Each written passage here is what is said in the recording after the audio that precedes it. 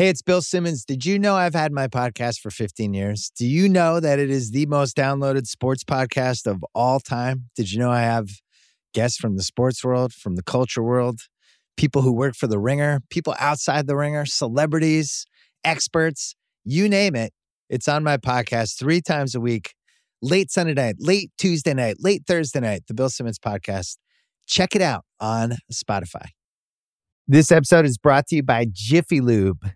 Cars can be a big investment, so it's important to take care of them. I once got a car that I started out with 25,000 miles on. I got it to over 200,000 miles because I took care of it. You know how you take care of a car? You take care of the maintenance, the oil, the brakes, all that stuff. And if you don't, you can have a car just completely fall apart. When your car needs maintenance, head to Jiffy Lube. They provide automotive excellence at speed. Get your oil change, brakes checked, tons of other multi-care services. It's all done by expertly trained technicians who actually care about taking care of you and your car. Jiffy Lube, car more. To find coupons and start an instant online estimate, visit jiffylube.com. This episode is brought to you by Thomas's.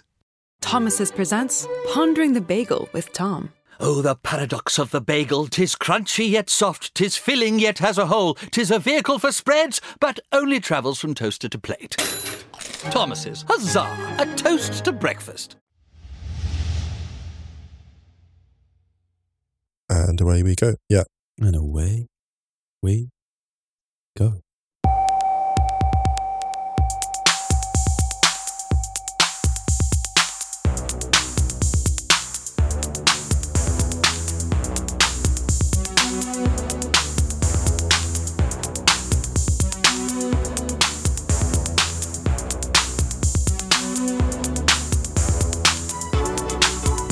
Hello and welcome back to the Stadio podcast, The Ringer SC. I'm Musa Okwonga. I'm Ryan Hen. Ryan, how are we doing? I am all right, thanks, man. See, I said, how are we doing? You see that collective? Oh, did you? Yeah, I did. I missed that. How are we doing? Are we okay? No, we're good. We're good. Are we okay? We okay, dude? Yeah, we're good. We're good. We're good. We're good. Sure. Yes. People are going to think there's like beef. Yeah, I meant the collective we, the spiritual. I'm good, actually. I'm good. How's your lino? My lino is, it's, the other day I reclined on it. It's so wonderful. I reclined on it. You reclined on your kitchen floor? I did. It's so clean. That is very existential.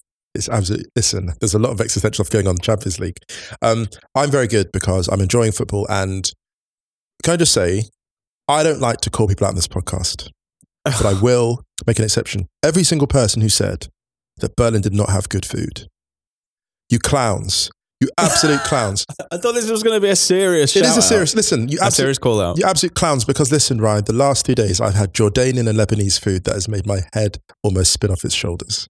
So I'm just saying. Berlin's low-key amazing for food. Yeah, so listen, all of you clowns out there who say, oh, we can't eat good in Berlin. Eat somewhere else. This city has the good stuff. Listen, do the work. I don't often name my favourite spots, but I have to shout out, listen. Don't name them. Bleep it out. I had a bit of good food this week as well. I'm not telling you from where. Exactly. My Jordanian, my Lebanese people holding us down. Thank you. We give thanks. Listen, I don't have much, but what I do have, I'm keeping close to my chest. Anyway, we hope everyone else is staying safe and well wherever you are in the world. We hope everyone's doing okay. We could easily start every single podcast on extremely serious topics or extremely serious notes. Today we're going to just try and focus on the football because we've had a bit of a run of podcasts where there's been some heavy stuff in there. But yeah, we do hope everyone is hanging in there wherever you are. Anyone affected by what's going on. Obviously getting vaccinated if you can, get the booster if you can. Righty's house went up on Wednesday and it was you and I with Righty again. It was fun. Great fun, always. Very fun. Also, if you haven't checked it out, I was on the Ringer F1 podcast with Kevin Clark on Monday. So if you like F1, F1's back this weekend. First race of the season. Go and check that out. I'll have a piece going up on the Ringer as well before the race. So keep an eye out for that. I haven't said it for a while, but if you do listen to us on a podcast app that allows you to rate and review, please do so. Be very kind. And also check the Stadio Outros playlist on Spotify. All of the tunes we play out on each episode, newest one at the top. And final shout for the Stadio newsletter. It's going out this weekend, stadio.football. Scroll to the bottom, pop your email address in. On the men's international break, it's going to be a slightly changed schedule. We're going to do Monday, and then we won't do the Thursday or the following Monday because you and I have got to travel for some work stuff. There will be Wrighty's Houses within that, and then we'll be back the Thursday before men's club football returns. So slight change to the schedule. We'll confirm it all on Monday. But yeah. All right, so today we're going to talk Champions League. We are indeed. And a couple of league fixtures that happened, or a few league fixtures really. Obviously, Arsenal, Liverpool, Brighton, Spurs. But yeah, let's get into the Champions League first after this. This episode is brought to you by Cars.com. When you add your car to your garage on Cars.com, you'll unlock access to real-time insights into how much your car is worth. Plus, view its historical and projected value to decide when to sell. So when the time is right, you can secure an instant offer from a local dealership or sell it yourself on Cars.com. Start tracking your car's value with your garage on Cars.com. Right, man, where would you like to begin? Because I was going to suggest starting in Turin. I was. Good. I'm glad. Yeah. Ha ha. Wow. Big contrarian energy. Book me for your talk show to debate someone on something pointless. Debate me. Oh no, you're cancelling me, Ryan. You're cancelling me. But Musa, you've got an audience of... Oh, you're cancelling... I wish I could cancel you. Jesus Christ. The reason I wanted to start in Turin was because everyone's had a little bit of time to digest the Manchester United Atleti result. But also, in the grand scheme of things, I think this is a bigger result in the competition. Without question. Villarreal and Juve drew 1-1 in the first leg. In the second leg, it was probably Juve who had the better chances for the first hour or so. Nothing super clear-cut, I don't think. There was the Vlahovic one that went off the bar. Yep. In the first half. And the great save by Rudy from Morata. Yeah, great save. Poor Andrea Agnelli, man. He was right all along. Really was. We should offer subscriptions for the last 15 minutes of football matches. That's an incredible quote. That's the thing he said, didn't he? When all the Super League stuff was going on. Because that is where it all really started to ramp up. Yeah. A penalty in the 78th minute after a foul on Francis Coquelin, which was dispatched by Gerard Moreno. Chesney got a touch on it. He did, and maybe... It wasn't the greatest penalty. No, and it's one of those ones where you think, Chesney will really watch it and maybe think, I'm annoyed I didn't save that. I'm not saying he should have saved it, but he may think he... But actually, can I just quickly say about this in relation to Villarreal and Rulli in goal? Argentina are slyly building quite a dangerous World Cup squad. If that is your number two, if a player like that comes to Turin in a knockout tie and puts in a performance like that, and that's your number two for Argentina, he kept goal as well as Romero has done. And Romero was a number one for a long time. Emi Martinez is keeping him out. Like, I watched that guy playing and I was like, only a player of the quality of Martinez keeps that person out for starting spot for their country, because he was outstanding. And maybe, well, certainly I have not given this goalkeeper his props, but I want to put that right.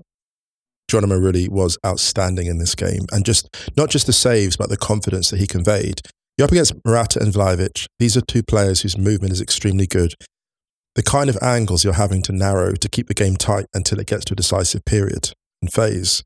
And on a night where he was outstanding in goal, Chesney was perhaps, I wouldn't say subpar for the concession, but you look at it again and think, I wish I'd been beaten by a better penalty, I think. Is it fair to say that? Yeah. I think that's fair. And on Rulli, you made a good point, because only only one keeper in La Liga has had more clean sheets this season. Thibaut Courtois has had the same amount, 12. And Alex Romero at Real Sociedad has had 15. And that Villarreal side, they've got the third best defensive record in La Liga. Defensively, that was a major part of getting through the tie. But the wild thing is, I was watching this game and it was funny because you see the scoreline, and I mean, the XG is interesting too, like 2.66 to Villarreal, 1.52 to Juve. 2 penalties though. Yeah, absolutely. And I thought to myself, you watch this game and you think, it was not a 3-0. Like it really was No, not. no, it was it was not. not. This was not a 3-0.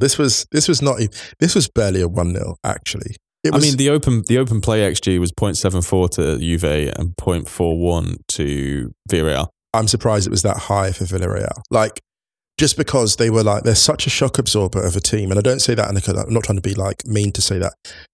They're such a shock absorber. If you look at the tie and how this tie, the arc of it, because I watched the first leg too, and this was interesting because they took the lead so early through Vlahovic. And it's arguably the last time Juventus enjoyed themselves over 2 legs. And the slightly worrying thing for opponents of Villarreal coming up is that Unai Emery might have cracked the Champions League. And when I say might have cracked it, I don't mean they're going to win. I'm not saying that. I'm saying like he's worked out how to get past big opposition, because this is such a big result. This is a huge victory. If someone had said to you going into this tie that the outcome would be 4-1, the winners would triumph 4-1. You'd be like, oh yeah, like 2 for Vlahovic, 1 for Morata. 2 for Morata. Yeah, 2 for exactly. But to see this, you're like, oh my goodness. And by the end of it, it's interesting. Juventus looked thoroughly defeated. Yeah, I mean, Pau Torres got the second on 85 minutes. I liked his celebration where he went running the wrong way and did this windmill 180. And then when you remember the fans were, turned around when you remember where the fans were. And then a final penalty for Danjuma in the second minute of stoppage time after a handball on Matthijs de Ligt. Sealed it. This felt a little bit more like a smash and grab because of the scoreline, like you mentioned. Yeah. Juve should have done better in that first leg. Yeah, really should. Juve had done to them what they've been doing to teams for much of their time in Europe. This is the irony. I can't remember who tweeted it, forgive me, but like someone said that Emery out Allegri. Oh, this is the most Juventus performance I've seen from a non-Juventus team in a while. Yeah. Juve's record over the last few years, so what, round of 16 now, round of 16 last season, round of 16 the year before, quarterfinals the year before that, quarterfinals the year before that. So that's their last 5 Champions Leagues. It feels significant that all Italian teams are out at this point. Yeah, and also it's worth shouting out La Liga, because 3 La Liga sides through to the last 8. Rumours of my demise are greatly exaggerated. I think that's been really intriguing, because I think a lot of people, including us, had an eye on La Liga this season and just thought this isn't looking vintage in terms of equality. It's vintage in terms of fun, but it doesn't look like the best quality La Liga that we've seen for a while. I mean, we'll talk about Atleti in a little bit, but the fact that the sides are progressing through, maybe it's not quite as bad as we thought. In fairness to critics of La Liga, it has not been a vintage season, I think, because there are a couple of clubs in transition. Went up there, but this is, these are clubs in particular state of transition. But I think also we have to bear in mind that, an Atletico Madrid team with everything on the line is the most dangerous Atleti of all. We've seen that many years now. So this was always why I felt they might prevail against United, because this is basically the only thing they've got left going for them this season. Their progress in this tournament. Real Madrid have reconfigured under Ancelotti very, very well indeed. Both at league and European level. So this progress is not a huge surprise. Villarreal is the one that I look at and think, yeah, I'm slightly surprised they made it through. But it's great for the tournament. I think so too. I'm always up for mixing up the teams throughout the knockout stages. One side that did go through as expected was Chelsea after beating Lille 2-1 in Lille. Although they had a little bit of a scare. Burak Yilmaz put Lille ahead with a penalty in the first half. Christian Pulisic equalised just before half-time. It was a lovely goal, actually. And Grant Weil made a good point that despite not really locking down a place, and I don't think we've seen the best of Christian Pulisic at Chelsea consistently. No, that's true. Pre-injury, maybe. He has come up with some big goals for Chelsea. Yeah. That goal before half-time was huge for them, because if Lille get in 1-0 at half-time, there's only a goal in it on aggregate. They did make Chelsea work for it. Azpilicueta sealed it with about 20 minutes to go. But I think Thomas Tuchel will be extremely happy with that, especially with everything that's going on at Chelsea at the moment. And in fact, he came out afterwards and was really engaging with the fans. And I think everything around Chelsea at the moment, with what's going on off the pitch, has really forged this kind of us against them mentality on it. They're quite unified fans and players at the moment, and I think it's gonna, we haven't really heard anything about Lukaku for a few days. Yeah, that's true. We haven't heard about any of the players specifically, because there are bigger issues at play, and the fans, I think, are just really focusing on trying to help the team as much as possible. Yeah, and there's also this is the thing, they're the reigning European champions. They are, and that always adds an intangible amount of swagger to everything you do. I still think that the loss, like I still think, Reece James hopefully gets back soon. The long-term absence of Ben Chilwell is such a problem for them. Yeah. It's such a problem. There's a moment actually when Alonso has a chance late on, and I think it's saved or goes wide, and Tuchel turns away, and it's like, I'm looking thinking, Chilwell scores that. Like Chilwell's goal scoring, and this is the thing I talk about a lot only because what Tuchel's trying to do at Chelsea is such a finely tuned enterprise, and Chilwell was just integral to it. And it was a bit frustrating because every time I watch Chelsea, I think he would add 20% down that flank. And I think it's one of those areas where they might fall short in the end, to be honest. I think their creativity from wide areas might be a problem in the later stages, but we'll see. But yeah, Chelsea through, as are Benfica. Now, this was a little bit of a smash and grab from Benfica against Ajax away on Tuesday. Ajax had 69% of the ball. Can I say this about Ajax? Do you know what it frustrated? It reminded me so much of it's the finishing, Ryan. I think it was the Spurs. I mean, they had so many chances. They had 16 shots, 2 on target, with an XG of 1.29. The problem that I had, though, was that it didn't really feel like they created anything huge. Yeah, they were all kind of like that Anthony header, but it was from about 13, 14 yards, and he's not the biggest dude in the world. There was the one that Haller had, I think, in the second half, which I think he could have done better with, but he might have strayed offside. And there were a couple of poorly timed runs, a couple of offsides. The one in injury time at the end, who had it? Rob. Can't remember, but he strayed offside. But I don't think this is a gigantic upset. I think I think because of how impressive Ajax were in the group stage, that's what makes it a little bit surprising. But after that first leg in Lisbon, there was no way that Ajax were just going to, maybe not no way, but I think that should have been a sign to people that actually these sides are actually closer together than maybe you think. Yes, and that's fair. That's fair. Benfica they've been a problem for a while. They put in some really impressive performances tournament, and they always look likely for some kind of upset. The frustration with Ajax is because there's been so much talk about the brilliance of the coaching. Obviously, off the field, they've had extremely grim issues, the departure of Marc Overmars. And so this is a disappointing end to a campaign, both on and off the field, I think. Benfica just closed them out. Like you said, they didn't create good chances. And there's one thing I wanted to say, watching Ajax in this game, it's really interesting, just a general point. It's really interesting how bad finishing can be contagious in a team. Isn't it? Like when someone puts a header over, they should have got on target, or a shot narrowly over. And then people start looking around for like, who's the player who's going to make the breakthrough? And we talk a lot about the need for strikers and like clinical finishers and all the rest of it. But it is striking that there are some players who in certain conditions just don't let that affect them. And of course, we know the danger of not finishing is that you allow teams to keep close. You allow teams, we saw it with PSG, we've seen it with Ajax, we saw it with Juventus. If you allow teams that are not quite together to hang in the tie at this level, they're going to come for you. Yeah, I mean, it's not really anything super smart. It's not profound. I'm saying, yeah, but like I totally agree. Like, for example, we'll talk about it in a minute, but if the Elanga chance in the Man United Atleti game goes in, that's a different game completely. Yeah. Taking big chances or creating big chances in games. You saw it in Man City against Palace the other night. How many times they hit the post. I think when you're getting half chances in games, it can be quite hard to build the momentum. It's almost a bit deceiving. You feel like you're creating something, but actually you're not. You're not really creating anything. We'll talk about it later as well, but I think that was something that Liverpool found a little bit difficult against Arsenal, was that I think they had fewer touches in Arsenal's box than they have against any opposition in the league this season. So being able to create those real clear-cut opportunities, I mean, how many times have we seen Liverpool just start to ramp up pressure? They're getting loads of opportunities. They're hitting the post. They're missing chances like from 6-7 yards out. Keepers are making great saves.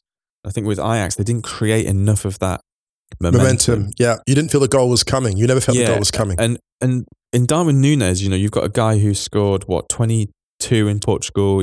I think he's got 4 in the Champions League this season now.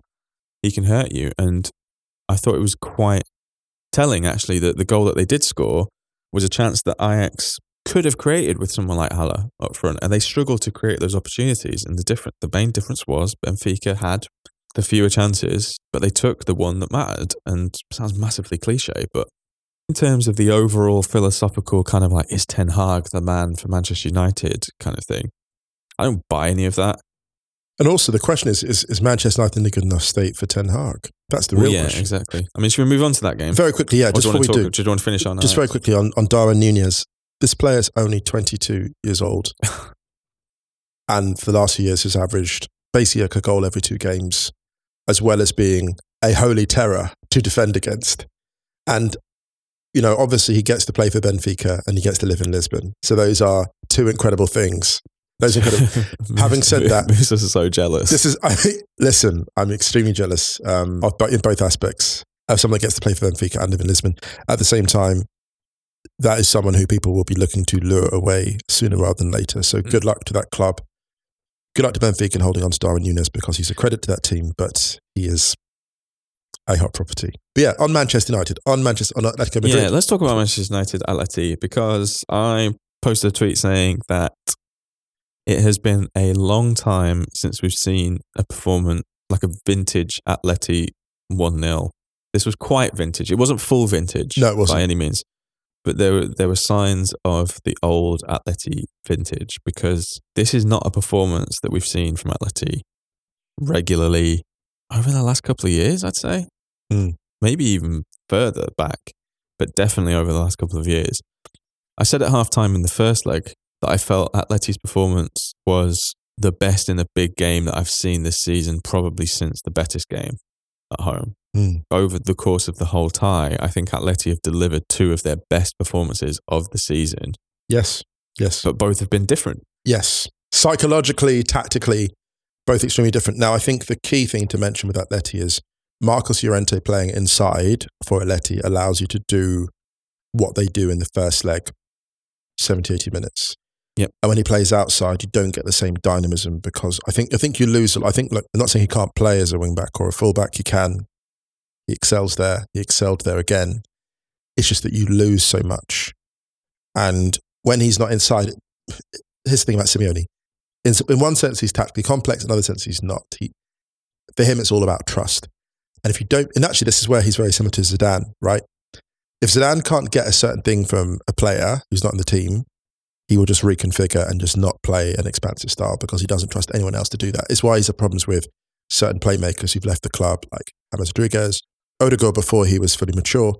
And the same with Llorente, because Schalke was missing for the second leg. So a couple of things Simeone must have been looking at. First of all, we're away from home, so we go back to defensive Atleti. And secondly, we don't have such a dynamic player inside, so let's just go conservative. And so what that meant for this tie was the free-flowing Atleti that we saw, the intense Atleti of the opening stages, was not fully present. And we never really saw them take match control. And at a certain point in the game, about half an hour in, I almost sent a tweet saying, why don't Atleti just come out and play football? Because that's where they've been most compelling this season. But of course, come 90 minutes, you're like, well, that's why they didn't, because they knew what they were doing and they had a plan. Yeah, but also the few times where they broke with such precision and direction that they looked more dangerous every time they broke, especially in that second half where just let Man United have the ball for ages, packed to the edge of the box. And then there was a couple of times when 2 passes and they were out and they were dangerous. And they did that a couple of times in the first half, because they had the offside goal, which was lovely.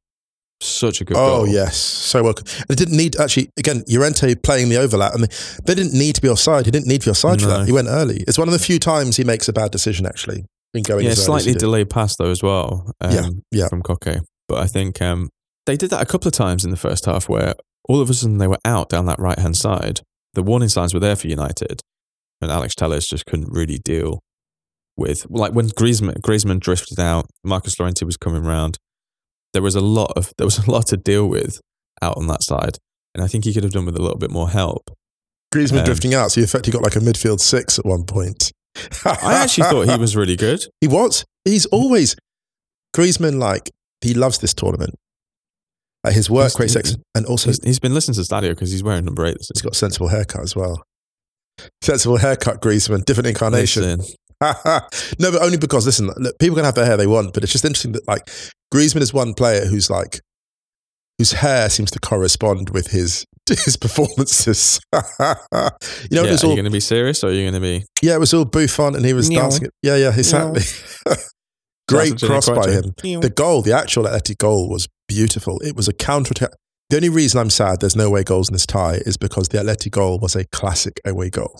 In terms of the counter they broke, the touch, the back heel by the cross ankle back heel. There's two types of back heel in football. There's the one where like you just, the normal back heel, the one where you cross your ankles for it. It looks a bit classier. The way that João Felix played him in and the right foot crosser, crossing with the wrong foot, and just the vision to get it up and across like that. And Lodi coming in with the movement and the finish of a centre forward, actually. It was such a great goal. Like it's actually, it's a good enough goal that you could be seeing it on sort of highlight reels the next couple of years. Do you know what I thought when that happened? Do you remember when Lodi was winding up João Felix for not scoring enough goals, and then João Felix scored that goal and pointed to the bench and essentially said, "Shut the fuck up." I didn't see that. No, I didn't. It was last season. That's amazing. There was part of me that was thinking, I really wanted Lodi to turn around to João Felix and be like, "Shut your fucking mouth." That's incredible. Like give it him back. The use of a back heel, we saw Totti do it with the Euro 2000 final. It just changes the direction of the tempo so cleverly. It's such a clever tactical trick. And what I love about João Felix in recent months is just he's thriving off, we talk about players feeding off scraps and like it's a bad thing, and it often is, especially for a player like João Felix who would thrive, I think, with more of the ball. But I think also there's a thing about him that he loves the efficiency with which he's been forced to perform. It was actually very much like Griezmann. I think so, actually. It's like Griezmann. You remember like Griezmann on that run in like 2015, 2016? Deep into the Champions League, scoring away at Bayern, getting like, when Atleti's XG was like 0.000002, but Griezmann would always score. And so João Felix reminds me of Griezmann when he was on that run, where you're getting absolutely nothing and making absolutely everything. There was a lot of talk about the refereeing in this game. The ref seemed reluctant to give cards at certain points. Yeah. Not entirely sure what that was about. I was 100% that Rodrigo de Paul was going to get sent off in this game. As soon as he got that one yellow, I was just like, he's 100% getting a second yellow. Yeah.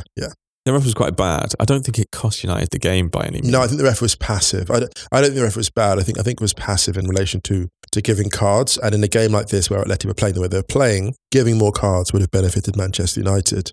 Having said all that, Manchester United's inability to generate really good opportunities, with the exception of Fred, who again was extremely strong, especially in the first half. Fred in the last sort of few games has really shown, I think I mentioned before, why Pep Guardiola was apparently really after him. He's really, really shown up in the last few months. I mean, the Fred discourse was great on Twitter during this game. A lot of people saying Fredondo. Yeah. That's amazing. Very into. That's an amazing. I think if anything, Fred actually has, if any Brazilian player has suffered from not having a name of multiple syllables. Yeah, Fred's the one. It's Fred. Fred suffered from that. What I would say as well is the subs from Rangnick did not serve him well. I mean, Juan Mata playing a Champions League knockout tie in 2022 for Manchester United. Who would have thought it? Yes, well, this is Paul Pogba came on and it didn't affect the play much, positively. No. Did not. The most impressive was actually Matic. Pushing the ball forward and showing some purpose. Actually looking, I was like, has Matic got slightly quicker? He also did a kind of a mini Cesc Fabregas where he just doinked the ball off João Felix. Yes. What's weird about this game though, Atleti looked at United and probably thought prior to the game, actually, we really had the measure of them in the first leg. They got that equalised from Elanga, but we'll take that. And Elanga obviously had a chance, but it came off Oblak's face. Mm. But Oblak was well positioned for it anyway. Oblak got more impressive as the game went on. Oblak is back. Oh, so that was the Spanish football podcast that he was back because he's not been good for a while. No, he hasn't. I think this is the thing about the whole Atleti stuff. Like, no, this performance from Atleti has not been a regular occurrence over the last couple of years. It hasn't. Even though they won the league last season, they were extremely wobbly, and they've been extremely wobbly at numerous points this season. And Oblak has gone from being one of the best keepers in La Liga, one of the best keepers in the world, if not the best keeper in the world for a small amount of time, to not being probably one of the top 5-6 keepers in La Liga this season on the whole. He's had a wobble. Woblak. Woblak, there we go. Anyway, he was brilliant in this game. He made that double save, one really, really good save, and then he got up quick and then caught the second. I saw you and Seb Stafford-Bloor having some discourse about that on the, what was the reference Seb made? He referenced to Randy Moss. He said he caught the overhead kick from Ronaldo like Randy Moss, which I thought was an incredible reference. Incredible reference. And the sad thing is, I didn't retweet it because I thought, maybe Football Twitter's too old to get this. I thought we're too old. If I retweet that, people will be like, who's Randy Moss? The age. Oh, the age. Okay, so rounding up on this, we've talked about Atleti in great depth. From a Manchester United perspective, I don't think this was the big shock horror, oh my God, we need to break it all down result. They needed to break it all down before that anyway. I was a little bit, I'd say a little bit taken aback by the whole existential discourse around the result. Owen Hargreaves being like, they need people like Paul and Rio in there. No, they don't actually, because that has been the problem for a long, long time at Manchester United. Do you know who else has it sometimes? Dortmund have a similar problem where Watzke, the CEO at Dortmund, so often references the Klopp years, and it's like, you need to let that go. Mm. Was it Kylo Ren says, let the past die. Right. Let it go. But we're never, and this is the thing about Manchester United, I think, is so much, you need a manager with fear. And I don't think they mean fear in the traditional sense of like everyone is afraid of the manager. But still, you need to like have someone in there that's going to command respect. Yeah, I mean, we know this. I think this is a decade on. I'm sorry to be harsh. I think they do mean fear. Oh, like the halls shall tremble at the mention of his name. Like, I think that's really the energy they're expecting. But the problem is, I was looking at this and I thought, when I see ex-players sitting there and lamenting the current state of the team, I was like, you're not actually lamenting the current state of the team. You're lamenting the time that has passed. That is a dangerous place to be as an institution, as an organization. And the thing about other clubs, they don't have so much background noise. That's inevitable. It was the same with Liverpool for a long time. But the thing is, the sad thing with United is every single thing I feared about the post-Ferguson years has kind of come true. I remember thinking, what they're going to do is they're not going to get the appointments right of the next manager, and they will cling to nostalgia like a life raft. And the failure to appoint Pep Guardiola, and then to prepare the club in such a way that Jurgen Klopp felt it was a club that he might want to get involved. The failure to do that in both cases, absolutely awful. And there was nothing inevitable. This is the thing, it was possible at certain points to attract both of those talents. And everyone knew what they would produce. It's very, very difficult to say that people are nailed on to have success, right? But Pep Guardiola in 2013 and Jurgen Klopp then a couple of years after that are two of the surest bets in world football if you give them resources to deliver titles in the long run. They're just that good. Yeah, and structure and infrastructure. Infrastructure. Yeah, that's the thing. Because I think that's the thing that's really difficult. That's what I mean. United did not create a structure. And they talk about having a new chief executive. Well, no, he's one of the best friends of like the last guy. It's a Spider-Man meme. It's the same person. Yeah, I saw a video. I didn't even bother clicking. Like, how far Manchester United from a major trophy? Well, unless they win a knockout. I think unless they win a knockout. Well, yeah, I think the question is who knows really. Because there's going to be huge turnover in the summer, number of players out of contract. I would imagine that Cristiano Ronaldo leaves. I would imagine Paul Pogba leaves. Jesse Lingard gone. Matic out of contract. Mata out of contract. And then there's a load of them next season that are out of contract to the end of next season as well, like De Gea, Luke Shaw, players like that, and multiple players. Manchester United just need a massive restructure. You don't need the fifth side in the Premier League who could become the sixth place side in the Premier League if a team below them wins their game in hand. You don't need, if they go out of the Champions League round of 16 to the side who won La Liga last year and are currently fourth, recovering from a poor start to the season, that is not the catalyst, or that should not be the catalyst to be like, everything is wrong, we need to fix this. Yeah. It's been there for ages. You don't need half an hour after the game talking about, like, why is Jose Mourinho's name coming up when Manchester United have been knocked out of the Champions League by Atletico Madrid in 2022? Nostalgia. It's just like, what's happening? Nostalgia. That is part of the problem with Manchester United. The inability to focus on this specifically. Everything is gigantic. And actually, no, going out in the round of 16 to Atleti, it isn't... I feel a little bit disrespectful saying this. If they'd gone out to Benfica, maybe you can look at some wider reasons, but this is just where they are.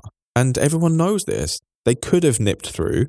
If the Elanga goal goes in, because that's a little, like you said, it is good positioning from Oblak, but it's also a lot of luck. Slightly better decision-making in a couple of other areas. They could have nicked a goal. The game could have been different. They've gone out 1-0. They've gone out by a single goal. They've not gone out like 6-1 on aggregate. They haven't handed them like Barcelona did. Exactly. That was an existential crisis. There was no real talk about the stuff that Atleti did right, which I think they did a lot right in this game. From Simeone, it was really encouraging to see his side be able to dig out a result in this way, because he struggled to tap into that old school muscle memory from Atleti as the side has evolved technically. And we've said before, he seems caught between these two ideals. Yeah, I don't think this game told you anything more about Manchester United than you didn't already know. So it's not a catastrophe. No. The thing is because I think this obviously it's the final hope of a trophy this season, but they were never going to win the Champions League. I don't think. No, I don't think they thought they would either. A lot of criticism here for Bruno Fernandes and his performance. What I would say about that is this. Atleti is the worst possible matchup for someone of his playing profile because he loves to hit the early pass, but Atleti don't give you the early pass. So then what happens is you get frustrated and you just release it. So he's always going to look, he lost the ball quite a few times in this game. Oh, in this tie, actually, I think there was a video going a compilation of like several times he particularly lost the ball. Atleti do that, and I think patient playmaking is a key feature for United. And actually, funny enough, the player that could be criticised for not providing patient playmaking is probably Paul Pogba, and he was on the bench. And it's a damning indictment, I have to say. And I say this as someone who has looked at Pogba for a long time and as a remarkable talent. When you were until recently the most expensive player in the world, or you were, for a certain time, and you can't make it off the bench for a knockout in the Champions League. When you're starting on the bench, for a knockout in the Champions League, it's fair to say you don't have a future at that club, even if you're looking to renew. And I think a real frustration, looking at Pogba and the peak and what he's produced and how his career has gone at Manchester United. And it's down to the player partly as well, yes. But this is really a player I look at and just go, if there's ever a player, like you look at Marcus Rashford as well, Paul Pogba, there are certain coaches I wish that he'd worked with at his peak. Like during the 2 or 3 years where he was really set to take off. And we've always talked about I wish this player had worked with Pep. I wish this player had worked with Klopp. But I really, really feel I wish this player had worked with either of those two. Yeah, I mean, it's a little of column A, a little of column B, isn't it? It is. There is a bit of responsibility on the player for sure, but I think there's been so much turnover. And insecurity as a whole at that football club for such a few years. I have a little bit of sympathy with some of the players because I just think that they've been through so many weird little evolutions. And even when Solskjaer came in, for example, it fixed the vibe, but there were too many vibes. Yes. But anyway, before we move on from the Champions League, let's revisit our predictions. Ah, okay, let's do it. And if there's one thing that has come out of this, it is that Musa Okwonga knows ball. Oh gosh, really? I didn't know. Ryan Hunt does not know ball. I've forgotten my own takes. Yeah, but I forgot my own takes. Ryan Bayern, that's what it says. Ryan Bayern, Man City, Ajax, Chelsea, Atleti, Juve, Liverpool, PSG. So I was incorrect on 1, 2, 3. So I got 5 out of 8. Musa Okwonga, Bayern Munich, through. Manchester City, through. Ajax, not through. Chelsea, through. Atleti, through. Villarreal, through. Liverpool, through. Real Madrid, through. 7 out of 8 from Musa Okwonga. Ryan, if only I actually bet money. Yeah, no. I don't bet. Sportsman's bet. They're the best ones. They're a Congrats, nice. man. They're a nice Well done. time. Well done. The thing is, I don't remember some of those takes, but I think It's like the Wrighty's House Christmas quiz when you were having an absolute nightmare. I didn't remember half the things Because I'd said. I feel so bad because I was the quizmaster, and Moose's face, he was just like, I can't even remember my own takes. Oh my goodness. All right, so we'll talk about the draw on Monday. Yeah, definitely. It'd be fun. Yeah. I really enjoy the Champions League draw. I just really enjoy seeing those names just arrive. I don't know why. Maybe it's a childlike excitement. I always, I mentioned this quote so many times before, but I love it so much. The great Hugh McIlvanney, the Champions League, what was it he said? A Champions League quarterfinal draw so sizzling, it should have been made with an oven glove. Lovely. Oh my goodness. The boss of the turn of phrase. We got everything on the Champions League. We're done? Yeah, we're good. Yeah, All right. we're good. All right, let's take a quick break. This episode is brought to you by Thomas's. Thomas's presents Pondering the Bagel with Tom. Oh, the paradox of the bagel. 'Tis crunchy yet soft, 'tis filling yet has a hole, 'tis a vehicle for spreads, but only travels from toaster to plate. Thomas's, huzzah, a toast to breakfast. This episode is brought to you by Jiffy Lube. Cars can be a big investment, so it's important to take care of them. I once got a car that I started out with 25,000 miles on. I got it to over 200,000 miles because I took care of it. You know how you take care of a car? You take care of the maintenance, the oil, the brakes, all that stuff. And if you don't, you can have a car just completely fall apart. When your car needs maintenance, head to Jiffy Lube. They provide automotive excellence at speed. Get your oil change, brakes checked, tons of other multi-care services. It's all done by expertly trained technicians who actually care about taking care of you and your car. Jiffy Lube, car more. To find coupons and start an instant online estimate, visit jiffylube.com. All right, before we move on, Musa Okwonga, we had a quick email from Tyler from Dallas, and Tyler has emailed us a few questions recently. We've missed them all, so I wanted to give him a shout out on this. Thanks, Tyler. Sorry we keep missing your questions. He said, hey guys, can we get 5 minutes on the pod for Musa to address your comments from the Ringer F1 pod where Ryan says that he is the Bottas to Musa's Lewis Hamilton? Because for someone who lets out unspeakably inflammable takes as Musa, brackets, see the Zlatan take. I mean, Tyler, the thing is, you don't even know what that take is. Oh my goodness, no one's ever hearing that. That is going to stay sealed as Ferrari's FIA ruling that season where they found something naughty with the engine. No one's known about it since. And all of a sudden, Ferrari lost a hell of a lot of speed. Tyler says, I think a much more well-mannered Yuki Tsunoda could be a more apt comparison for Musa. Yeah, but Musa's not a rookie. Well, you know, Musa's been doing it a long time. You wouldn't know some of the amateurish stuff that gets on this podcast. But yeah, so for those who haven't heard it, Kevin Clark was trying to be mischievous. We were talking about awkward press conferences, and he was just like, imagine, you know, you're in a press conference with your biggest professional rival. Who's that? Musa. And I was just like, what? No? Like, Musa is very much the Lewis Hamilton, and I'm the Valtteri Bottas. I heard that and I thought this is the biggest nonsense. Ryan, if the day I have to compete with you for anything is the day I retire, frankly. What are you talking about? I think that's the beauty about our relationship is that we don't compete. We don't need to. Does Lewis Hamilton full start all the time? Does he? No. Does he? Well, then I'm not Lewis Hamilton, am I? I'm not full start. What are you talking about? Please. My entire career is a full start. Anyway, sorry, carry on. Listen, I keep sticking it in the wall. Oh God! Actually, that's a better analogy. As an artist, I think I'm a free kick taker who frequently puts into the wall. That's it. Anyway, don't talk about yourself like that. Musa is very much a Lewis Hamilton to my Valtteri Bottas. But quickly before we moved on, I saw something really funny on Twitter this morning. Time Out posted a thing saying a lost Atlantis is about to be uncovered off the Yorkshire coast. And someone followed it up with a reply just calling it Atlantis.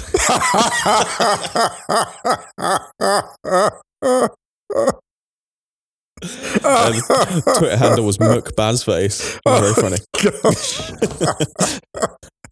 Anyway, let's talk about some midweek games. So very quickly in Germany, Borussia Dortmund beat Mainz 1-0 in the Bundesliga. They're 4 points behind Bayern. They still have to play each other, although it is in Munich, and Dortmund haven't won their league since 2014. So this was not particularly fun apart from the last 5 or 6 minutes. Axel Witsel getting the winner. Yeah, it was important for Dortmund to keep the pressure on Bayern at the top, who, whilst playing some good stuff, have also been a bit patchy. In the Frauen Bundesliga, Wolfsburg had their game in hand against Sand, and they won it, and they are top of the Frauen now. They're a point clear of Bayern. Women's Super League, Chelsea beating Everton 3-0, Manchester City beating Reading 2-0, and West Ham drawing with Manchester United. So Chelsea 2 points behind Arsenal with the game in hand. Manchester United third on 32 points. Manchester City have a game in hand on Manchester United, and they are 3 points behind, but with an inferior goal difference. So let's go to the Premier League before we wrap. Yeah, let's do it. Spurs beat Brighton 2-0. Harry Kane set the record for the most away goals scored by anyone in the Premier League. He's had 95. I think he also equalled the record for scoring with his weaker foot, which is interesting. His passing in this game was supernatural. He's such a beautiful passer of the ball. He's as good a pass the ball as a striker we've seen for a good while, actually. Inside and outside of the foot. Just gorgeous to watch. Brighton are on a horrid run of form. That's 6 straight defeats for Brighton. They are. While I don't think they're going to be dragged into the bottom, they're way too far out. It's going to be interesting to see how the discussions go about Graham Potter. I'm being charitable because I really think that that's a goal-scoring issue for them. Yeah, and they'll have a new signing coming in that season. Yeah, I just think Undav is not put too much pressure on him arriving, but I think that a lot of these problems go away if Brighton have a striker. If you give Brighton a striker from any one of 8 Premier League teams, not obviously the most expensive ones, but let's say a few million below. If you give Brighton any one of 8 strikers, we're not having this conversation about their slide in form. It really is. It's very rarely you can attribute a team's struggles to one particular aspect, but I really think that finishing as a reliable goal scorer is just a huge thing for them. Spurs have just got a game in hand now on West Ham and Manchester United, but they're 2 points behind Manchester United. So if they win the game in hand, they go 5th. Arsenal, Liverpool. 2-0 to Liverpool. This game. It was a good game, I thought. It was so frustrating because I look at it and go, people aren't going to know how good Arsenal were until Liverpool scored. Arsenal were so good in the first half. I said, look, if Arsenal produce the same first half they produced against City in terms of style, we're going to see something special. And they were so good here. The chances they created, the amount of times they got Saka in isolation out on the flank against his fullback, the amount of times where Virgil van Dijk looked, I would say, so body language, but not worried, but concerned, I would say. And Odegaard and Saka's combination, there was one moment, might be talked at, but Odegaard's weight of passing betrayed him just the once. Maybe it's because the ball held up on that surface because it was quite wet, I think. The ball held up. But if he'd played that inside the fullback, it was game on. And the way Saka was moving with such ease, honestly, I just thought Arsenal lost intensity after the first goal for Liverpool. And it was actually they lost intensity. They lost a little bit of intensity after half time because Liverpool had the ball in the net super quick. Yeah. That actually, in that moment, that felt a little bit like Atleti's offside goal against United. That's a big warning. Yeah, no, that's a good point, actually. Good shout. And because it happened so soon after half time, sorry to cut in, but because it happened so soon after half time, it was, I think Daniel Sakiri said on Twitter at half time, and I completely agree with him that Arsenal might rue not putting one of those chances away or creating a clear-cut chance in the first half with all of the good. Oh, of course they will. Well, there was that one that Martinelli got to the byline. Yeah. And cut back right across the box, and no one was there to put it in, and it was so dangerous. And I'm not being funny, but I picked a good week to anoint Martinelli as the Gallivanter. Well, here's the thing as well. I mean, I love the idea of him moving central. I think that if he moves central eventually, I think he's going to be absolutely devastating because I think coming off the wing, but also through the middle, like his movement. But I've talked about crashing the box, and we were discussing in the chat about Lacazette's movement, failing in the first half and failing to anticipate where that ball was going. And you see him at the start of the movement when Martinelli is setting off on the run. You see Lacazette a few yards back at the top of the box and not making the decision. And that he's doomed from that point, because when the ball comes in, he's a few feet off it and he should have absolutely been herring for the near post. And it's those margins, because that's the run that he doesn't make, and later on Firmino does make it. Liverpool had 3 shots on target, Arsenal had 2, but just what Liverpool did with those. I mean, the first one, the Jota one, is slightly frustrating from Ramsdale. That's such an annoying goal to concede because it kind of squirms in. Yeah, and it's. I think Ramsdale. Right, this is a prime example of, in my opinion, where David De Gea is the best keeper in the Premier League at using his feet. I think David De Gea goes with his feet there. That's interesting. So many keepers decide to go down with their hands in situations when actually moving your foot 6 inches would probably be easier. And you lose that split second, don't you? You have such a huge amount of work to do for a big guy to get down that quickly. That's such an annoying goal to concede. And then Jota was literally coming off. I was like, oh, man, are you kidding? But I tweeted after the game that it was a fair result for a start. I said it was a good win for Liverpool and Klopp will know that they've been in a game. And I think that is the key. That's the key between, like, a lot of people say, right, Arsenal are one of the only 3 sides in the Premier League not to score points against last season's top 4 this season so far. But it kind of, the only one that was the real issue with that was the Man United game. And the Man City and the Chelsea game earlier on in the season, where Arsenal were a mess. Arsenal were bottom of the league in September.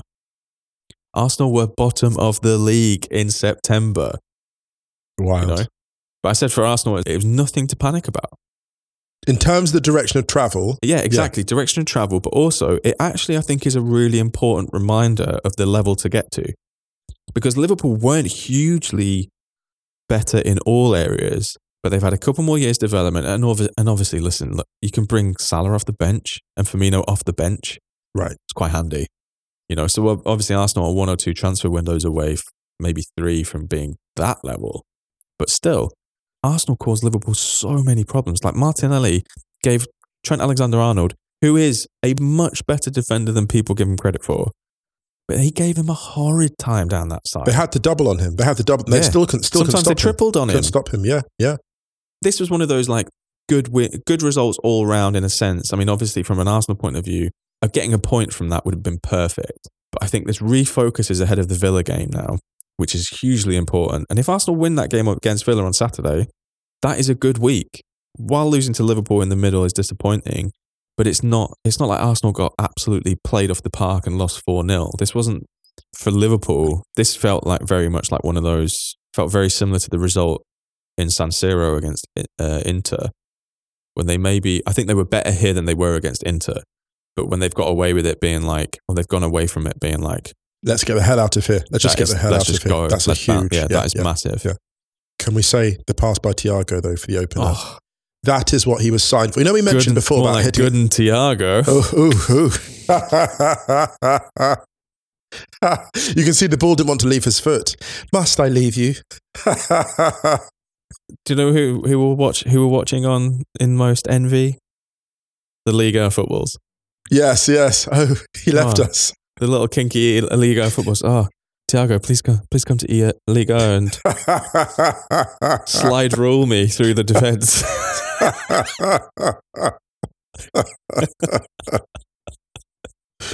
Oh dear, the things you get away with this podcast. But yeah, so a really good win for Liverpool, and not a good defeat for Arsenal, but a defeat that shows. I mean, a defeat with so many promising signs. Yeah, I mean, there are no good defeats, but it's as close to a. You know, there is no need to panic. Right. And also, I think from an Arsenal point of view, it's easy to remember. I mean, it's easy to forget. This feels ahead of schedule. Yeah. Anything else on this game? No, just all good. Martinelli, unbelievable. Klopp Martinelli loves him as well. Klopp, listen, Jurgen, I love you very much, but please leave Bukayo and Gabby alone.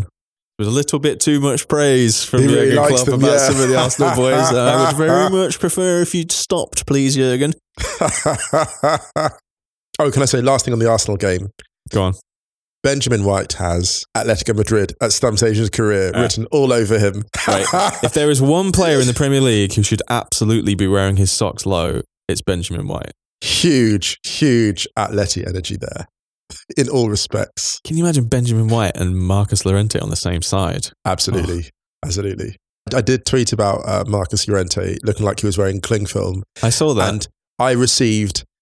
There was a lot of thirst. You drew everyone out. I drew everyone out. I received thirst. There was thirst on Main, and there was thirst in the DMs about Marcus Llorente. Name names. I'm not naming names. Name names. Respectfully. Respectfully. All right, I'll turn the mics. When the mics are off, I want names. All right, let's get out of here. Let's do it. We hope everyone's staying safe, staying well, wherever you are in the world. Make sure you try and do something fun this weekend, everyone. Do the fun stuff. I might go shopping and cook up a storm, I think. Oh, shit. Yeah, might get on it. Chef Okwonga in the house. Time for some Ugandan stew. The one with the peanut butter and the... I think so. That's really good, that. Might get amongst it. Yeah, that's good, that. Do you remember that Christmas day at mine? Yeah, we did. Good times. Yeah. Don't forget to check Wright's House on Ringer FC. Check theringer.com. Some pieces going up. Oh, Moosey, we didn't even talk about your piece about Chelsea. That went up. That was really good. Oh, thank you. Go and check Moose's piece about Chelsea on theringer.com/soccer. Stadio.football. Scroll to the bottom, put your email address in. Newsletter will go out this weekend. And the Stadio Outros playlist on Spotify. Search for Stadio Outros. Speaking of which, we are playing out on If You See Me, 94 East featuring Prince. Anything you want to add, Moose Okwonga? Nothing further. Listen, what can follow Prince? Have a lovely, lovely weekend, everyone. Much love. Stay safe, stay well. We'll be back on Monday. See you then.